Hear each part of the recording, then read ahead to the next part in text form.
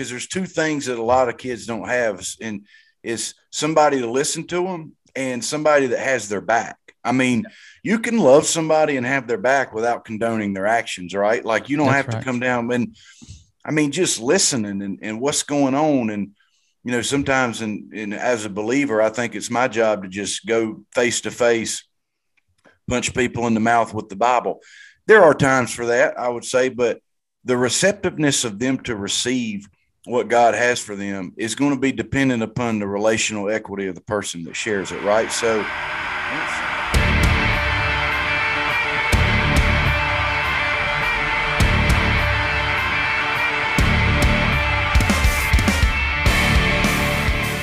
Hey, I'm excited to bring you another great guest today. We've got a guy who has worked in the FCA for 10 years. He has become a licensed ordained minister. He's been a chaplain of several athletic teams. His name's Lincoln Lawing, and now he has created a company called Asaph Talks, where he has developed his skills and as a speaker, and he's an author, and now a most recently podcast host. And he goes around, talks to teams, talks to schools, talks to groups, business people, just about spirituality, about his faith, about his journey. And today he's got a great perspective from the athletic sector of just his coaching and ministry on athletic teams as a chaplain. So I can't wait to hear his perspective on where he thinks teens are, where he thinks they can go, and what the potential is, what the future looks like. So welcome Lincoln Lawing to Last in Line podcast. Hey man, welcome back Lincoln Lawing for the second time on Last in Line podcast. How's it going, man? going good, man. Glad to be here. Enjoyed it the first time. Looking forward to a great time again today. So thanks for having me back. Yeah, man. Perfect timing. Because you're right in the middle of your baseball season, and you're helping with college teams, and you're chaplain for certain teams. And I know you spent 10 years with Fellowship of Christian Athletes up until 2021, maybe, when you started your own speaking, writing, kind of traveling company, Asaph Talks. Talk about kind of your time with Fellowship Christian Athletes, because I think it's relevant for our topic today. Yeah, I started off with Fellowship of Christian Athletes as an area representative, just serving 4 or 5 schools in the footprint there, working primarily with coaches and athletes, and then, just continued to expand a little bit. So toward the end was doing a few counties right in Charlotte and just south of that. But man, it was great for me. I learned a ton. I was coaching middle school ball at the time. So it was like trying to figure that out and being around these guys, and coaching middle school ball while I was doing FCA was great, because what I was trying to teach and preach to the coaches, I was having to do as well. Not to set the bar too low here, but just a funny fact as part of my, I'm a little bit emotionally volatile. So there especially when coaching, and yeah, we had an ejection. I was leading an ejection-free initiative for the county I was serving as the FCA director, and ended up being the only middle school head coach that got ejected that year. So I was had to learn. But I tried to tell them, though, John, I tried to say I can't run an effective ejection-free initiative unless I know what the protocols are, right? Like I need to know what happens, and they didn't buy that. But right, we serving coaches, serving athletes, doing events. I mean, just kind of right there on the front lines with middle school, high school, college people, just going through and doing life with them and working with them. Yeah. And so you're perfectly qualified to talk about teenagers. Now, I know you've got younger kids. I don't know if you have teenagers yet. Do you? Not yet. 8 and 9 years old. So they think they're teenagers. That's 2 it. daughters. They do. Yeah. I mean, my daughter's 14, and she just turned 14, and she's going on 25, just mature. She's got 3 older brothers. So that's a whole other topic. But yeah, so you're getting prepared by coaching these guys. Granted, you're not coaching girls, but you're kind of getting prepared to what to look for as teenagers. So, man, we're going to talk a little bit about, I'm going to read you a couple statistics and just kind of get your take on what's out there in the country. And we do have this kind of overarching concern with teenagers right now that we maybe didn't have 10 or 20 years ago. You know, when I was a teenager long ago, this certainly I don't think was as much of a factor, but we've got 1 out of 10 youth cope with some sort of severe depression condition. 1 out of 10. That's to me, that's a lot. 1,400 teens attempt suicide. So this is in the next 24 hours. This was a couple years ago data, but I would imagine it's higher after COVID and those kinds of things. So 1,400 teens will attempt suicide in the next 24 hours. 15,000 will use drugs for the first time. 2,800 teen girls will become pregnant in the next. I mean, it's crazy, man. 50% of mental illness starts at age 14. So, man, I don't know. You know, you're seeing athletes. Let's keep it in that space, I guess. But what's your thoughts on some of those stats and anything kind of overflow into what you do on a regular basis? Like, do you see guys that are sort of in this sort of, I don't know if you can tell they have maybe some stuff going on, let's just say.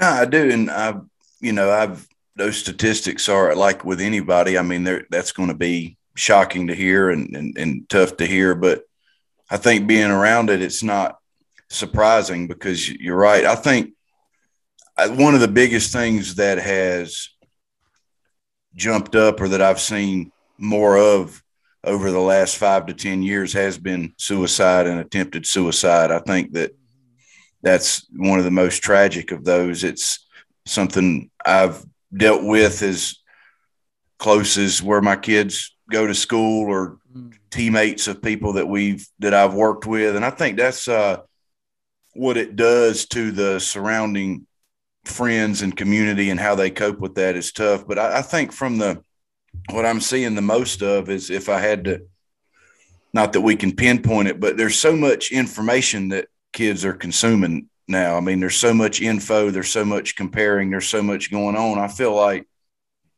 from an early age, brains are just on overload. I mean, it just seems like the brain is, I don't know the stats, so I'm not going to quote it, but we consume more information now in one 24-hour period than people living in the 1800s or one that did like their whole life. Yeah. I need to check up on, but I think that the amount of information that's consumed, it's like the brain's always on overload, and it's, there's always a comparison, and it's like there's problems that young people and teenagers have had for generations, but I think now they have the ability to compare yourself to others like we never have before. And I think that's one of the things that I see, but we've dealt with that, and working with baseball guys, a lot of what I do now is I've had a addiction in my past. I've still journeyed through mental health things that started as a teenager. And I think people say, because a lot of what I do is with addiction or mentoring, but also chaplaincy. And they're like, hey, how do those two interact? There hasn't been one team that I've done chaplaincy for, whether it's collegiate or pro guys I've worked with or middle school or high school, where addiction or mental health had not hit their family at some point. I mean, it's always, whether it's them directly or their family, and how do they cope with it? How do they process it is tough, because the kids are supposed to be the ones that can lean on the adults in the home to be able to walk through that. But if the adults are going through it, and then what that does to the kids is tough. So I just think there's so much information. There's so many more options out there to do the wrong thing. And last thing on that is, I think that the wrong thing is kind of glorified now. I think the kind of the people that are seeking attention, if you want to seek attention, it's almost like, hey, the crazier things that you do, the more attention that you get. And that's a tough place to be. It is. We have kind of glorified the extreme behavior. I mean, anybody that looks at TikTok will see that you hear TikTok famous, and the crazier it gets, the more famous you get. And it is becoming just rampant in the teenage world, and so I know that you guys, so that you're traveling, the country a lot of times with these teams, and you're seeing this competitive environment with high level baseball guys. Man, how do you see that? Is it manifesting on the field like some of these things? Does it manifest does the field give them an outlet, I guess? As athletics turned into something that can be therapeutic for certain kids who are maybe struggling with different things? And what do you see in that? And where have you kind of had to step in as a resource to be like that positive voice for some of these kids that are maybe dealing with some aggression, dealing with some ADHD, dealing with some depression? How has baseball or sports in general really become that outlet for them? Well, I've seen it positive and negative. I start with the bad news kind of. I feel like that the social media environment has seeped onto the field, and this has just shocked me being with college guys. There's so much more trash talk now than there used to. And like, look, I'm not everybody, you hit one. I mean, I'm always like a little competitive edge, but these guys nowadays, especially at the college level, are chirping 24/7. It's crazy how not that is all bad. I mean, it's competitive environment, but I've seen a lot more chirping. And I think the biggest thing I've seen is, as weird as this sounds, used to, you go to the ball field, you go 2 for 4, 0 for 4, you kind of go through it in your mind. Now there's so many stats that can get uploaded to social media, swing trackers, launch angles. I mean, if you have a bad night, you can go home and dwell on it for 6 hours if you want to. It's crazy. There's a matrix for everything. Yeah, dude, there is. They can tell you what umpire calls outside corner. Well, it's unbelievable. So there's no shortage of info, which I always joke. When I played, there was a couple guys I knew that played in the big leagues, and they never knew their launch angle. They just hit. That's right. That's right. But from the outlet standpoint, I do believe – I've always thought sports, and I'm around baseball the most, is just a huge outlet for people to – because, I'm speaking from men right now. I mean, they need to have a place where they can compete, where they can outsmart the guy or put their gifts and talents in display.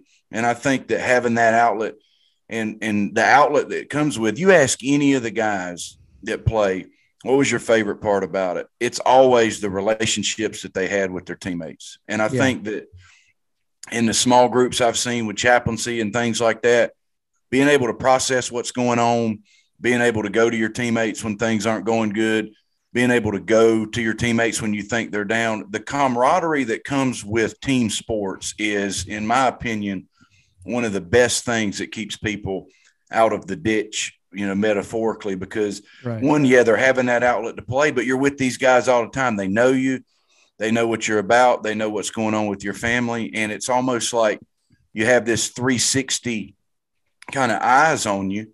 And it helps as things are getting off track, or if you're dealing with stuff, you've got a coach and you've got teammates that can lean in and do that. So I'm a huge believer in the community aspect that comes with it. Playing baseball is not all about making it to the big leagues. It could be about all the lessons that you learned and the guys you got to do it with until you were, whether it's 12, 20, or 35. And those are relationships you'll have the rest of your life. For sure. And guess what? You get to be around a bunch of guys that know how to handle a lot of failure too. Baseball being the highest failure percentage sport, I think, that I can think of, and the hardest sport, if you ask me. But, when you're around enough people that are having to cope and deal with failure and pull each other up through that so that they can function as a unit, that doesn't prepare you for life any better than that. Like, I think that's a great platform to get guys to expect what to do, like expecting failure, but then knowing what to do with it, right? Not seeking it out, but not being surprised by it.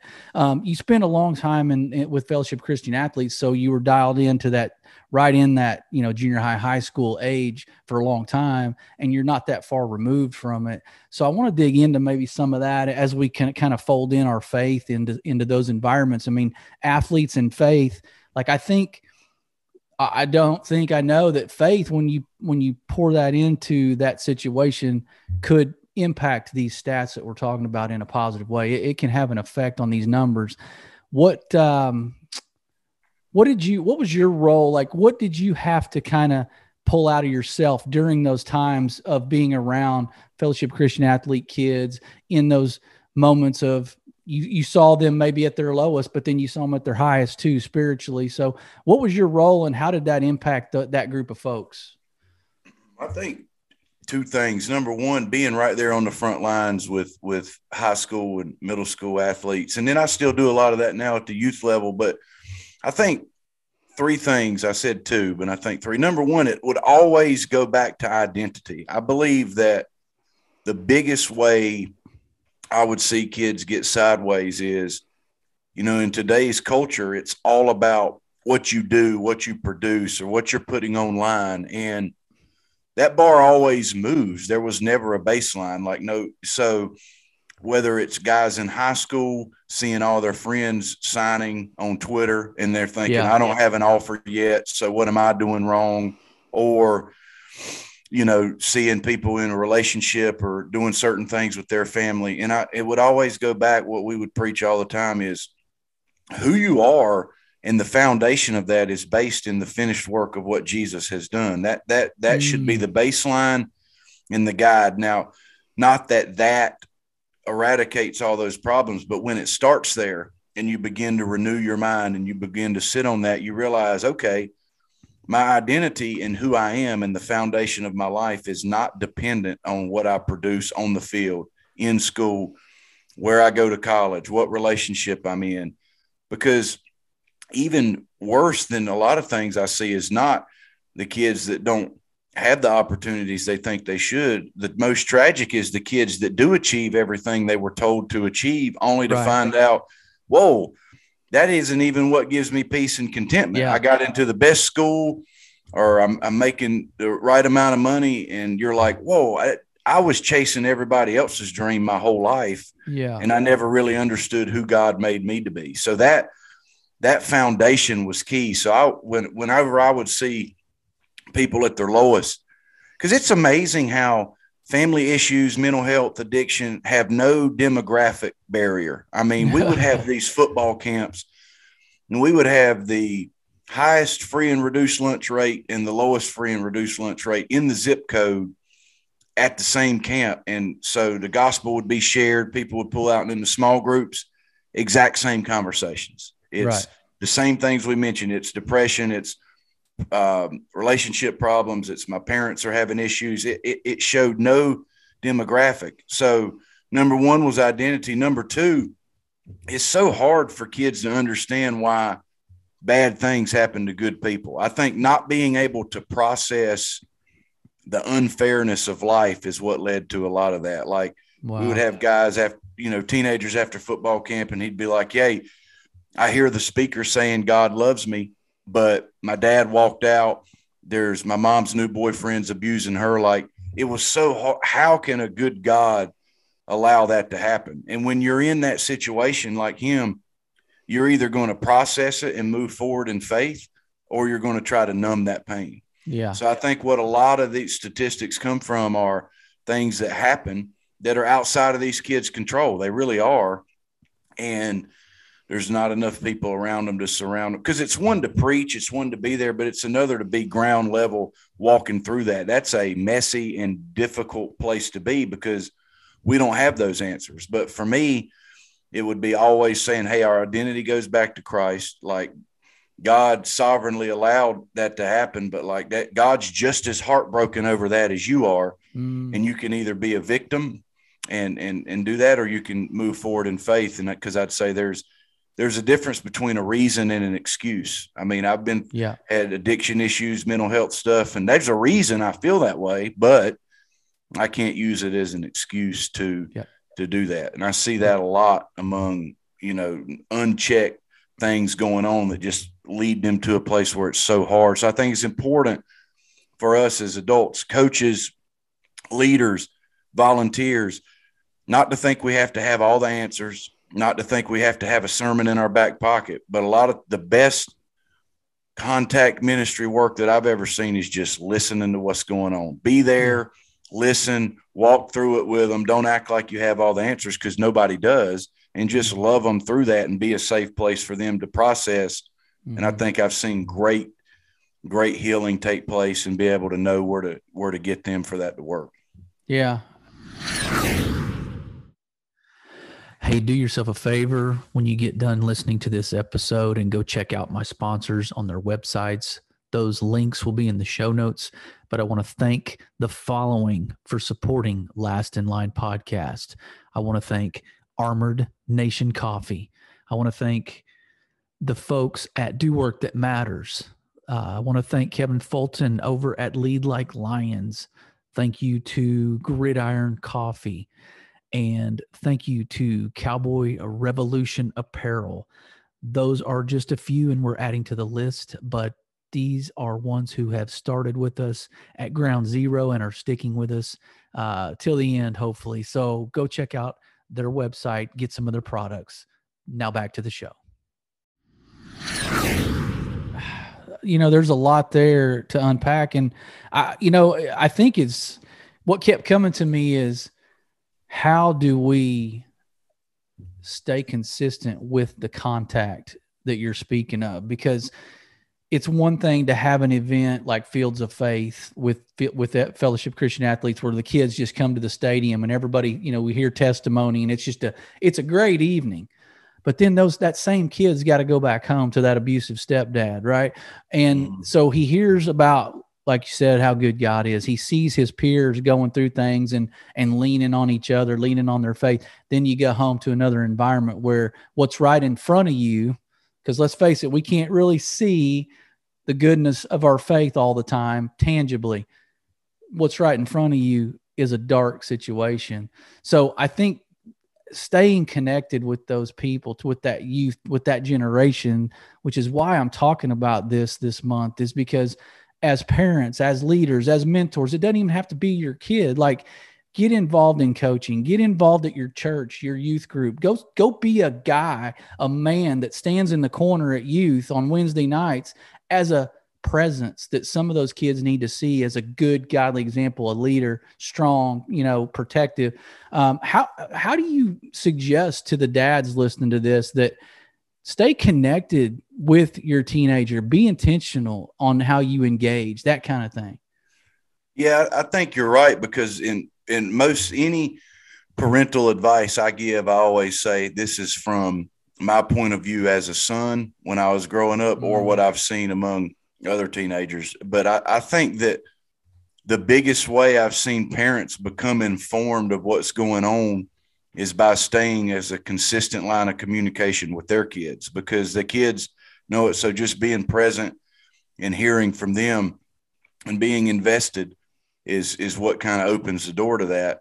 But what you said is huge. I believe it, as men, women, leaders, we have a responsibility to, number one, make sure we're doing all we can in our own home, and not getting sideways when our own kids act up. I think a lot, if everything our kids did was a reflection of us, then that's not true, because that would make God a bad father, because he would tell the Israelites, do this, don't do this, and they do exactly the opposite, and then whine about the consequences. But I think, one, staying plugged in and giving our best emotional capacity to our own home, because that's what God's had me on lately, is emotional capacity. Like, I'm good at saying, okay, I'm here, I'm making enough money, I'm doing what I need to do, but do I have an emotional bandwidth when my kids sit down and say, just really unload on me?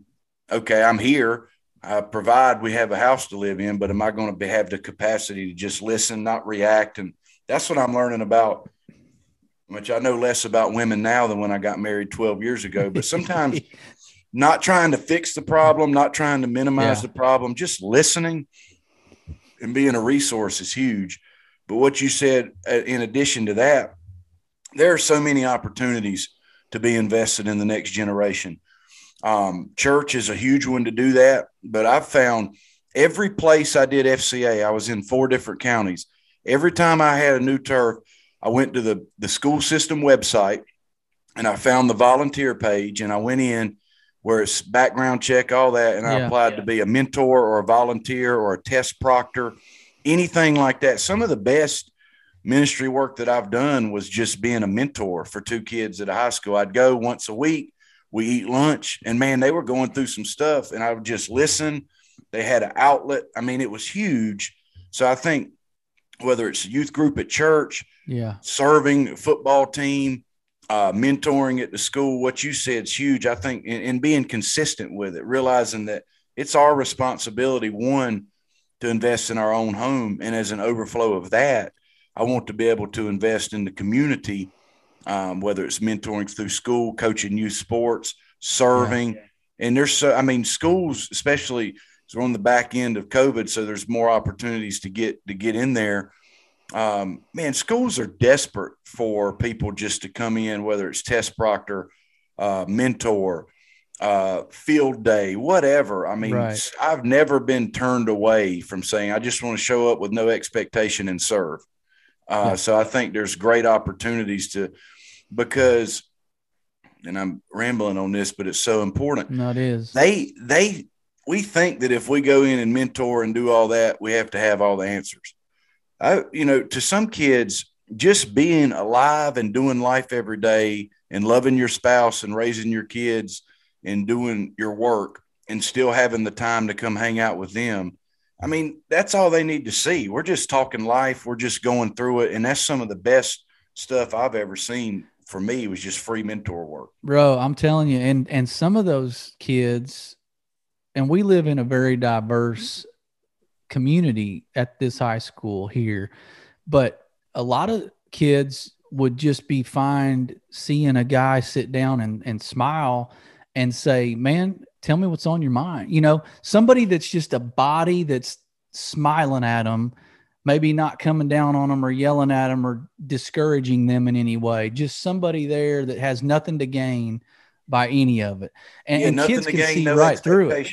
Oh yeah. Right. Kids can see right through whether or not you've got an agenda, right? True. They're better than adults at seeing through, fakeness. And you're right, because there's two things that a lot of kids don't have, and is somebody to listen to them and somebody that has their back. You can love somebody and have their back without condoning their actions, right? Like you don't have to come down and just listening and what's going on. And sometimes as a believer, I think it's my job to just go face to face, punch people in the mouth with the Bible. There are times for that, I would say, but the receptiveness of them to receive what God has for them is going to be dependent upon the relational equity of the person that shares it, right? So once somebody's like, dude, this person cares, they love me, they have my back, and they just want to listen to me, that's 99%. Want nothing from me. Yeah, they nothing want at all. From yeah, nothing at all. Man, okay, so give me a, I guess put your finger on the pulse of kids you've seen, teenagers you've seen. Where are we from a spiritual generation? Do we have a spiritually sound generation as a whole? Do we aggregately, can you even attempt to speculate on, give us a grade? Do we have a lot of kids mad at God? Do we have a lot of kids that don't really care? Do we have a lot of kids that don't think there's a God? Where do we fall? I would say, I couldn't put a number on it, but right. The things that I've seen shape up are, I think apathy's the new, there's not just spiritual apathy. I don't, not just with teenagers either, right? Yeah. Not just with kids. And I think we have a generation of kids that are like, hey, I'm not anti God. I don't hate God. Therefore I don't have an issue or anything like that, but it's just whatever, it's just this apathy. Like, hey, if that works for you, that's great. So there's a lot of that.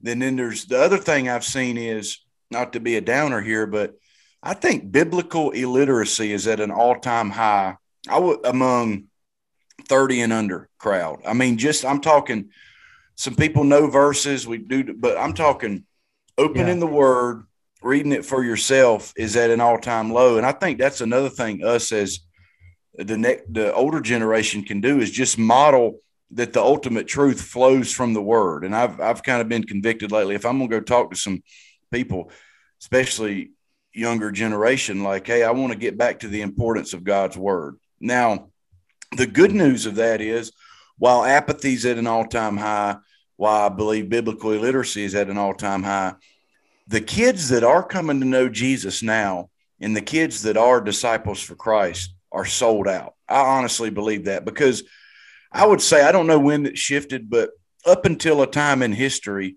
knowing God and being morally correct because you knew God was kind of how you fit in. It was kind of cool. People would, hey, if you start selling insurance, well, you want to go to the local church and tell everybody you're a Christian. But now, since there may be less people coming into the kingdom, there may be more apathy, but the plus side of that is young kids I see that are coming to faith now. I mean, they are sold out. They truly get it. They believe it. They're on fire. And that's the main hope, is that because the growth of spiritual growth and maturity in the next generation, we're going to need to model it. We're going to need to invest in it, but it's going to have to be kids that are in there right now that are sold out. And I've seen some of the strongest believers, I'm talking of any age, come out of 13, 14, 15, 16-year-olds today. So I do think that the climate of the world, the climate of the country, the apathy, people that are grasping it, there's a lot less lukewarm going on nowadays. Yeah. Even though the apathy's high, the people that come to know Jesus, man, they're sold out, and they have a burning desire for their peers. And I think that's a huge, there's a, you know, it's either you're in or you're out. I know that seems counterintuitive to the apathy thing, but it's either you're in. No, and I hear you too, because it sounds like it's quality over quantity right now, which is a good thing, because if you're talking about kids that are on the fence, or maybe they're in the apathetic group and they look over and see their kids, like there's nothing more gravitational than presenting a faith that's attractive to somebody that might be on the fence. So kids that are all in, sold out, having a good time, we're not boring Christians, right? We're not scared. We're bold. We're courageous, but we love people. Like that guy over there in the apathy bucket is more inclined to go over and be attracted to that group, right? He might be more influenced by that, by having that group of sold out, versus twice as many in the Christian group that are just vanilla, that are doing it because they feel like they're obligated, that are boring, right? That are they're measuring themselves off a set of rules that Christianity has presented to them, right? That group, I don't want to be a part of that group, honestly, if I'm apathetic over here. So I love what you say about these kids that are coming up with a little more boldness, a little more courage, a little more fire, right? I'll take half as many right now, but to still have the sold out group, because they're going to pull in those others. You agree with that? I do. And as you look back, and that was Jesus's approach. I mean, hey, he'd rather have a few all in than a bunch of halfways. And I think too, not to bag on us older folks, but I think a lot of this apathy and a lot of what you're seeing from the younger generation now is, they've kind of investigated people that the church or whatnot. And like you said, there's a lot of apathy among older people, or they'll say, hey, I know so-and-so, and they're a believer, and they're not any different than so-and-so that's not a believer. So I think you're right. But a big thing is being authentic, letting people know, like, hey, I hold myself to a higher standard as a leader, but I have the same issues. I had the same issues growing up. Just because I'm in my 30s, I still struggle with what other people think. Staying clean, treating people well, like being very authentic. I feel like it bridges such a gap. And you're right.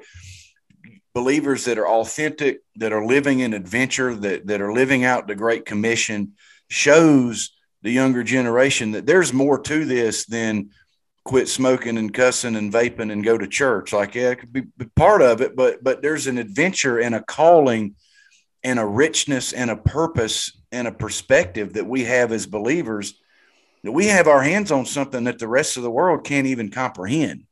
Yeah. And when that is proclaimed, and the Spirit of God is drawing that person to themselves, like you said, yes, the quantity may be down, but the quality is higher of that. And that's encouraging, man. And to me, that's encouraging, because a lot of people say, what are we going to do? I'm like, hey, this next generation, the ones that are following Jesus, they're on fire. And that is very encouraging. Yeah, it is. I like that. And that's what I want to try to get across with this series we're doing is, not only present maybe a different lens for some of our next generation to look through that may be a little more hopeful from a faith standpoint for sure, but from just how they see us as mentors, as coaches, as leaders. Like, in your opinion and the work you've done with teenagers, I know you've been, and I, for lack of a better term, kind of in a Christian bubble with teenagers. You see probably the best of the best in those groups, but from a standpoint as a whole, are they looking at us as a fraud? From a majority stand, do you think, not necessarily just the Christian kids, I'm talking about just teenagers, the ones that are looking at adults going, I don't believe what you say. you seem like you're a fake. Like they see all of us adults in social media with how we're fighting each other because of different color. We're fighting each other because of different side of the aisle we sit on. We're fighting each other because of the right. So are they looking at us going, wow, you Christians, there's some inconsistencies there. Do the teenagers think we're a fraud as adults?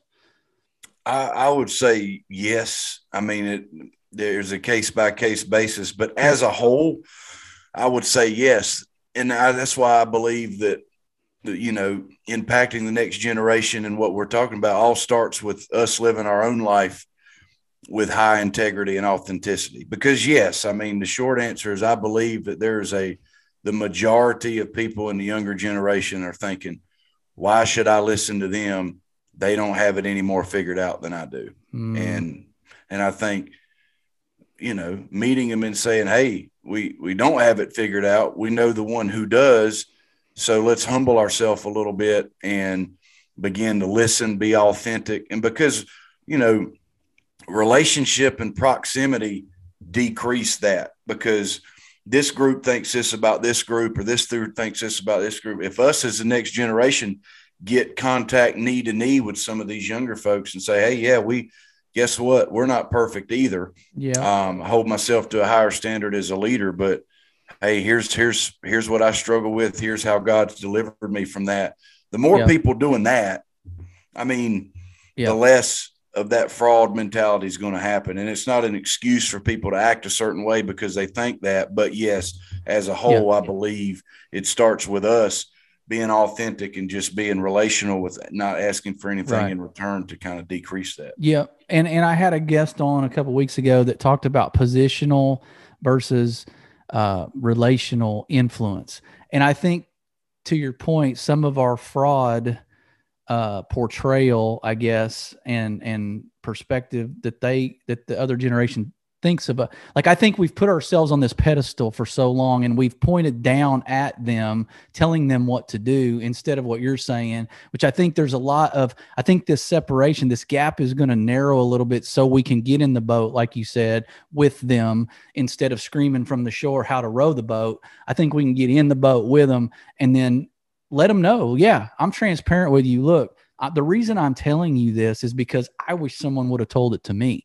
And so it's one of those I can relate situations. It's an empathy situation. We got to get better at empathy ministry, I would say, with the next generation, and let them know, look, we're not scared to tell you we did the same stuff. But had I done what I'm doing now when I was your age, like, I would be so much further along. So here you go, like that kind of thing. So I think we got a curve. The curve is going to be steep for us to change some of that, but it starts, like you said, with coaches, leaders, mentors, just being humble, bringing everybody right back to the center, which is the cross.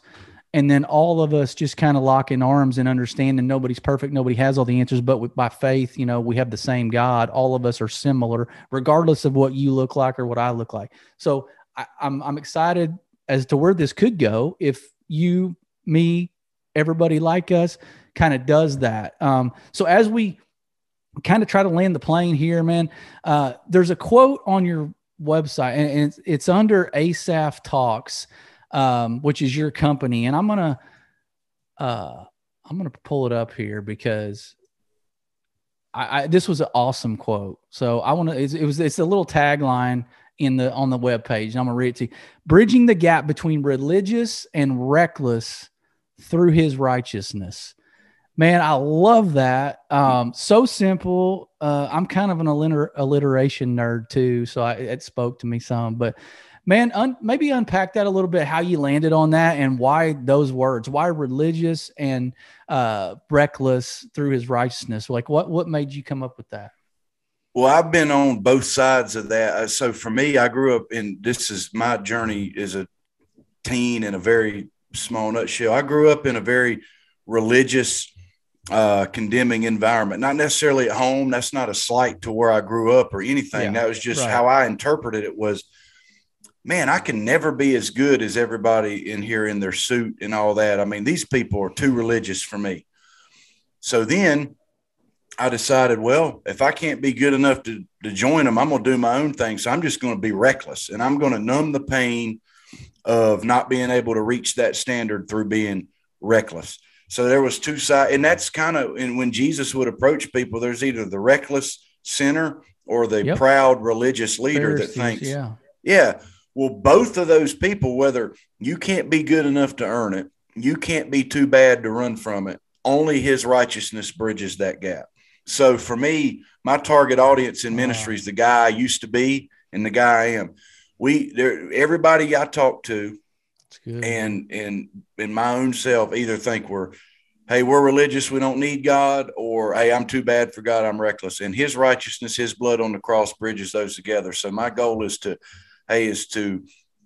reach the reckless, rescue the religious from themselves, and then revive the righteous. The righteous is, hey, when we have our hands on the gospel, we know we're not too bad for God, and our religious rules don't get us there. We've got our hands on the truth, the righteousness.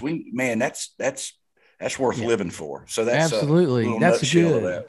No, that's real good, and that's a great explanation too. So, tell us about the work you're doing, and if people want to hire you to come talk to some of the groups, like give us an example of the kind of the places that you really feel like is your sweet spot, and the businesses or the groups you speak most to, and then where to find your resources, man. Yeah, so LincolnLawing.com, and the name of the ministry, the nonprofit, is Asaph Talks, and that's in reference to Asaph that wrote some Psalms. Psalm 73 is my favorite. He cuts no corners. He's very honest with God, like myself. So that's why the ministry's done that. So we're doing evangelism and discipleship primarily through 4 lanes, which is speaking, writing, mentoring, and chaplaincy. So target group, target audience for us is, I do a lot of sports teams, a lot of coaches events, a lot of men's events. I do a lot of stuff where addiction resources. Tomorrow morning, I'm going to do a chapel for some place where there's some guys that are going through an addiction program. So that's the target audience, but some resources. We just cranked up a new podcast called His Show. It's for baseball guys. So like The Show, the big leagues, but it's God's show. So His Show. And that's cool a result logo, of by the way. Cool. Yeah, logo. There's a guy named Matt McCammon that me and him have been working together on trying to pull some different lanes in from the baseball community and create a central place where if you play baseball, coach baseball, watch baseball, or umpire, whatever you do, and you want to grow in your faith, His Show podcast is great because we're doing a Sunday message every Sunday morning for guys that are traveling and can't get the word. We're bringing on former pro guys and current pro guys once a month and saying, tell us about your faith, tell us about baseball, how do they collide? So it's His Show podcast, where the game and the gospel collide. And that's on wherever you listen to podcasts, His Show, Lincoln Lawing. And I'm very excited. I do a devotion once a week through my website. You can sign up at LincolnLawing.com. I took those devotions. You can read them in less than a few minutes, put them all in a book. So Asaph Talks Volume 1 is on Amazon, Kindle, or that. So feel free, Lincoln at LincolnLawing.com. Email me, LincolnLawing.com, contact. We've got a lot of resources, audio, reading, come talk. God, just want to do what God's called me to do. And if I can serve anybody listening, love for you to reach out. Yeah. It's awesome. I love what you're doing, man. You're speaking our language in my household because we're a baseball family. And, the sun has set on some of that, but I still kind of keep in touch and keep my oldest is now coaching at his old high school, which is really cool. And so it's come full circle. So, man, I'm going to have to get him to check your stuff out because he's starting up a select group, a travel baseball organization too for the summertime. So we'll have to get him on your podcast or get him to listen to your podcast. Audience, man. Yeah, man. Yeah. So I appreciate it, man. It's good having you back. And I thought this was a great topic and you offered some serious gold, and I appreciate your perspective, and your experience has been valuable for the audience, and I appreciate it. So audience, with that, he's been Lincoln Lawing. We've been Last in Line. Be blessed.